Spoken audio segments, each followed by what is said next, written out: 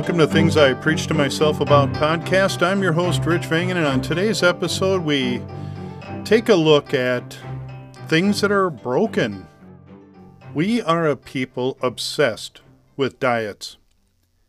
There's an ever-chasing drive for light versions of every type of this or that. We hope that the after effect of consuming light things will keep us slim and trim, healthier, happier. We tend to think that we can have all the pleasures, but with half the guilt, thus light. Sadly, this same mentality exists in the realm of Christianity today. Churches have shed off a multitude of portions of the sustaining, healthy, solid biblical food over the centuries. Christianity Light has become the primary source of their religion today. It now contains half the calories of truth, half of the meat of the gospel, barely any portions of accountability, and almost no salt content to the world. The good rib-sticking meat's been replaced with sweetenings of sugar and fluff, empty calories that produce empty lives. And when the truth of the Bible is actually being proclaimed, the world denounces it as this unnecessary excess because the world only wants to accept the diet version of Christianity, the no-guilt version, the no-accountability version. Now, a watered-down gospel will certainly never quench a hungry soul. Without the whole portion being consumed, you always walk away unfulfilled, like tasting off a sampler platter, small morsels that don't really give you the sustenance needed to survive daily. You know the feeling of hunger pains when you're being on a diet? Your body is reacting in rebellion to that, having less than what it usually wants. Now, there's no doubt that denying our bodies harmful and unhealthy things is a good thing. It's good for getting healthier. And likewise, we do need to take in the good things for our growth and healing and general overall health. We still need proper nourishment, though. So consuming good things and avoiding bad things. Really, it's all pretty simple. So why does the modern Christian cut out so much of the biblical truth? Why do they deny themselves the good truths that, our souls need? Because, you see, man has this problem with being held accountable. Because conviction of sin, which are the violations that we commit against God's laws, it's a guilt that, man doesn't want to really face. You see, mankind has a problem with keeping his end of a covenant and thinks that he can hide from the repercussions. See, God's made covenants with man, and man keeps breaking them. God says, I will, fill in the blank, and you will, fill in the blank. And man eagerly agrees because he sees the good that he's going to get, and after getting his wants filled, he'll usually, within a short period of time, end up failing his end of the covenant with God. So God's Word, the Bible, continually stands as a reminder of man's guilt, and frankly, man doesn't want to hear it. Now, I can't account for you, but I've had times over the years where I've broken a rule or an agreement that I've had with someone, and, I felt the guilt wash over me because of my failings. My mind panics as I run scenarios of how I can either cover up the offense or maybe find a way out or just avoid it altogether. I want to avoid facing the backlash and suffering the penalties of my breach. But we all know that at some point we have to face the consequences of our infractions.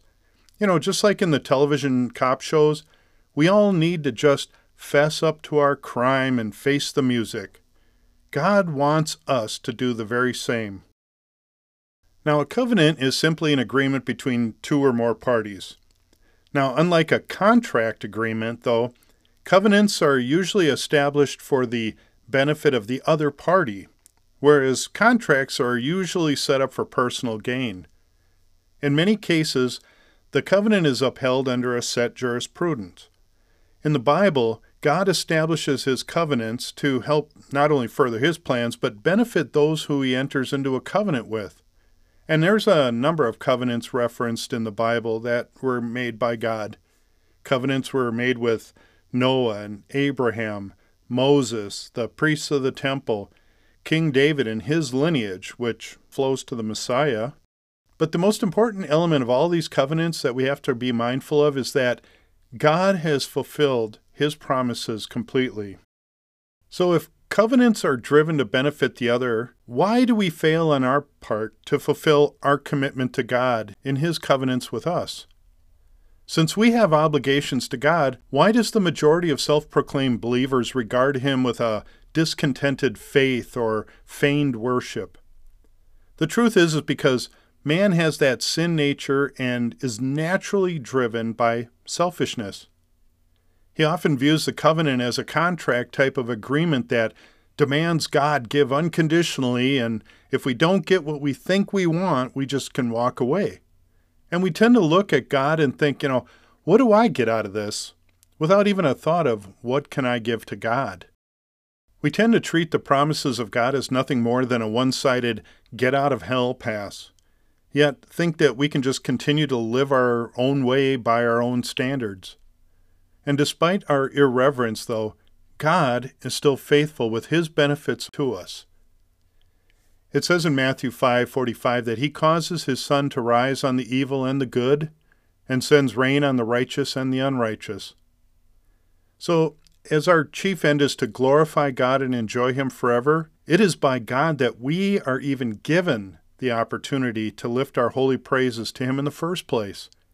He's provided the very conditions we need in order to glorify him, and yet we still don't. Through Noah, he gave his creation a new start after the fall to praise him. Through the covenant with Abraham, he unfurled his plan of a great nation that would mediate the blessings of the true God to all the people on the earth. Through Moses, God showed us his high and holy requirements by revealing the very law that would show us how we have all fallen short of his glory, yet would also point us to our need for a Savior. Through David, God shows us the promise of a royal lineage that would come from his offspring, fulfilling his plans that were revealed by the prophetic messages to all the people and giving us a Messiah. Which leads us to the new covenant. In Matthew chapter 26, we read of the institution of the Lord's Supper, one of the blessed sacraments commanded by our Lord Jesus. In representation of what was to come, Jesus broke bread and said, "This is his body broken for us." But he next took a cup, gave it to them, saying, "Drink of it, all of you, for this is my blood of the covenant," or new covenant, "which is poured out for many for the forgiveness of sins." The new covenant is the bridging between man and God by the death and resurrection of our Savior. God gave us the final answer that man needed to restore a right relationship to himself. His Son Jesus, as the perfect sacrifice, offered for the sins of the world. All we had to do is receive the free gift, believe in Jesus as Savior and Lord, and follow him. God gave fully through the covenant for the benefit of man, yet man has requirements to complete as well. But as you and I look around the world, we can easily see that we're really falling short from following God through Jesus Christ. In Romans 8, verses 7 and 8, it explains our problem. It says, "For the mind that is set on the flesh is hostile to God, for it does not submit to God's laws. Indeed, it cannot. Those who are in the flesh cannot please God." So you see, we're surrounded on all sides by the works of the flesh. Even our very nature is always working against us as we try to walk in the holiness that God demands. And as mentioned before, part of our sin nature is pride, that selfishness that we all have within us. It took root in the Garden of Eden and has since spread throughout mankind to our very generation. Not only do we have this innate problem that goes against the very character and commandments of God, but people actually celebrate and strive for more ways to flaunt it today. Humanity's arrogance in light of the knowledge of God, and you can check Romans chapter 1 for that, speaks volumes. It says, "For although they knew God, they did not honor him as God or give thanks to him, and they became futile in their thinking, and their foolish hearts were darkened. Claiming to be wise, they became fools and exchanged the glory of the immortal God for images resembling mortal man and birds and animals and creeping things. Now, clearly this is shown throughout the world as you look around. Even within the very walls of religious institutions that claim to worship the God of the Bible, we see this irreverence and indignation toward following His Word. But why? Well, we see throughout the Bible that people who were chosen by God had this habit of turning a deaf ear. After all the mercies and miracles and signs that were given, after all the saving grace that's poured out, after all that God has clearly shown, the people still did not follow and worship God. God exclaims in Psalm 81:11, "But my people did not listen to my voice." You say, why? Because God says they would not submit to me. We resist God and His decrees and follow after our own selfish desires. Christ said in Matthew chapter 15 that, "This people honors me with their lips, but their heart is far from me. In vain do they worship me, teaching as doctrines the commandments of men." Now we have the very words of God, yet we still choose to ignore them and do our own thing. We're to submit to God, yet we treat Him as a footnote in our daily lives. Our egos, our selfish pride, take on almost a viral infection within us as we plot and plan how we think everything should work and operate in our lives. We believe that we're in control, and therefore we don't even need to think about God. We will ignore God, but it's funny, as we turn around and we entreat Him as like a cosmic vending machine by saying little prayers on occasion to ask for special blessings or healings when we feel shortchanged by life. Or every now and then, we give the complimentary high five to the big man upstairs when something seems to go our way. But then we quickly resort back to our inward focus. We enter into a facade of piety by attending church for the sake of showing others that we stand on a higher moral ground in our daily lives. Yet, most don't even know who they're supposed to be worshiping. Now, folks, this all sounds quite harsh, but our irreverent approach to God is actually an insult to the one who created the heavens and the earth. We need to understand who we are in comparison to the majesty and righteousness of God above. The very God who breathed into existence everything is the very God who reached down from heaven and became mortal man for the sake of saving those whom He calls. That covenant was given to us for our benefit because, personally, our sin nullifies us to even try to remedy our separation from God.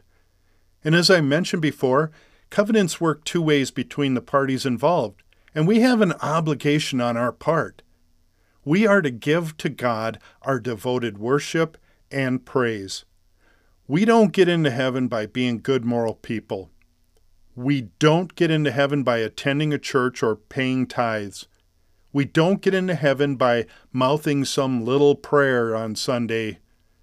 What happens is we get into heaven by repenting of our sins, submitting to the lordship of God's Son, Jesus Christ, and walking in His ways. And we get all the help that we need through all of this by the guidance of the Holy Spirit and the Word of God, Holy, the Bible. Now, as a marriage is solely sustained through the giving by both parties to each other, we have this thing where, though, we freely receive from people, but are we freely giving?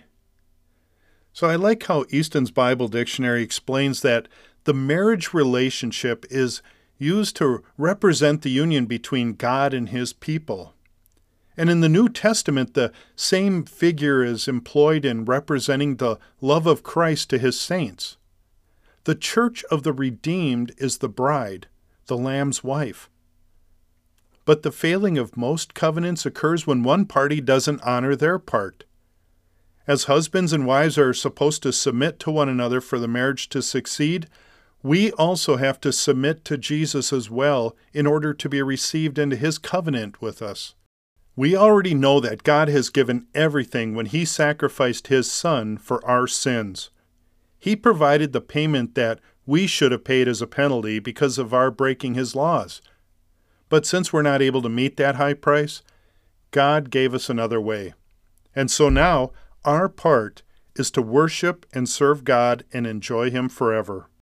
We know that we are called into a covenant relationship with God through his Son Jesus Christ by the power of the Holy Spirit. We know that within this covenant that God has given abundantly to us, that we are also called to give to him. Psalm 116 says, "What shall I render to the Lord for all his benefits to me? I will lift up the cup of salvation and call on the name of the Lord. I will pay my vows to the Lord in the presence of all his people." You see, we know that we are called to this union to be devoted and committed to God, not to the wicked ways of this world. Though we're in the world, we're not to walk like the world. 2 Corinthians chapter 6 says, "Do not be unequally yoked with unbelievers. For what partnership has righteousness with lawlessness? Or what fellowship has light with darkness? What accord has Christ with Belial? Or what portion does a believer share with an unbeliever? What agreement has the temple of God with idols? For we are the temple of the living God. As God said, I will make my dwelling among them and walk among them, and I will be their God, and they shall be my people. Therefore, go out from their midst, and be separate from them, says the Lord, and touch no unclean thing. Then I will welcome you, and I will be a father to you, and you will be sons and daughters to me, says the Lord Almighty. This world is constantly being told by the influencers of this present darkness that we are our own gods, that we can do anything we want to do, that we shouldn't be chained to any one ideology and we have to accept everyone's views, that we can rise above humanity's restrictions, that all modern religion should state that there are many ways to heaven and we're to accept every one of them no matter what, that there are no absolutes and that truth is subjective to each individual. But let me tell you what the Bible says. God's Word tells us that there is only one true God, Yahweh, and He alone is to be worshipped, that we are to follow His commandments and walk in His ways, not the ways of this pagan world. There's no other gods beside Him. The Bible says that there is only one way to God through His Son, Jesus, who says, I am the way and the truth and the life. No one comes to the Father except through me. The Bible says that the only way to heaven is to enter by the narrow gate, for the gate is wide and the way is easy that leads to destruction, and those who enter it by it are many. For the gate is narrow and the way is hard that leads to life, and those who find it are few. Folks, God is absolute. Jesus is the truth. When the Holy Spirit quickens us out of our slumber, shines light within the dark recesses of our fallen souls, we begin to see clearly that there are two paths in this life. Despite the constant barrage of the world's endless push to worship the flesh, God is calling us to worship in spirit the truth of Jesus Christ. Despite the deconstruction of the Word of God by these pagan temples that call themselves Christian churches today, we're to feed our souls continually with His complete Word, the Scriptures.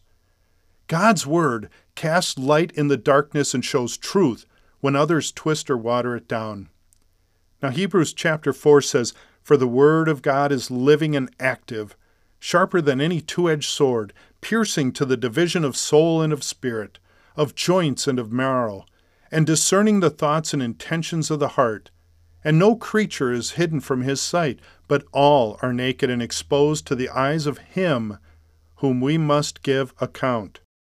You see, folks, we must arm ourselves with the sword of the Spirit, which is the Word of God, to slay the evil that permeates this world and disguises itself as being a god.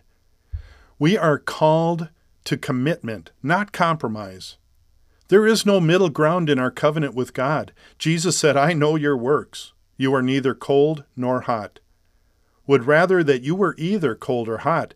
So because you're lukewarm and neither hot nor cold, I will spit you out of my mouth.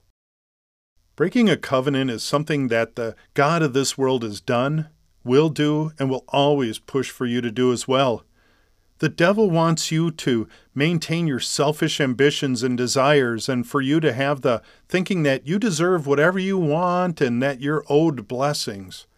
Well, God doesn't owe us anything. What he does give, he gives out of the mercy and grace of his love toward us undeserving people. And his love is everything that we need, not only here in this life, but in the life to come. While we are here, we have his love sustaining us, comforting us, protecting us, and giving us his peace. All of these things are more than what the world can ever give us. What the world brings is a temporary fulfillment of the flesh that eventually leads to eternal death. What God gives is a fulfillment that lasts eternally. As I mentioned before, we have two paths to choose from: the narrow path of God's covenant or the wide path that rejects God's covenant. One leads to love, joy, peace, patience, kindness, goodness, faithfulness, gentleness, and self-control. The other leads to what Galatians chapter 5 says will disqualify you from the kingdom of heaven. It says, "Now the works of the flesh are evident: sexual immorality, impurity, sensuality, idolatry, sorcery, enmity, strife, jealousy, fits of anger, rivalries, dissension, divisions, envy, drunkenness, orgy, and things like these. I warn you, as I warned you before, that those who do such things will not inherit the kingdom of God." So embracing the covenant offered through Christ gives us a hope that surpasses understanding. Realizing his sacrificial gift should cause us such gratitude that we willingly desire to worship him. Knowing how immeasurable the gifts of God that he gives us should automatically destroy our passions and selfish desires to walk in the ways of this world, and in fact cause us to turn and run with excitement toward our Heavenly Father with outstretched arms.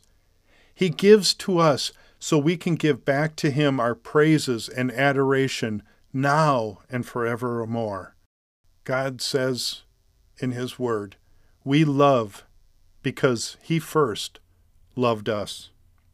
Amen.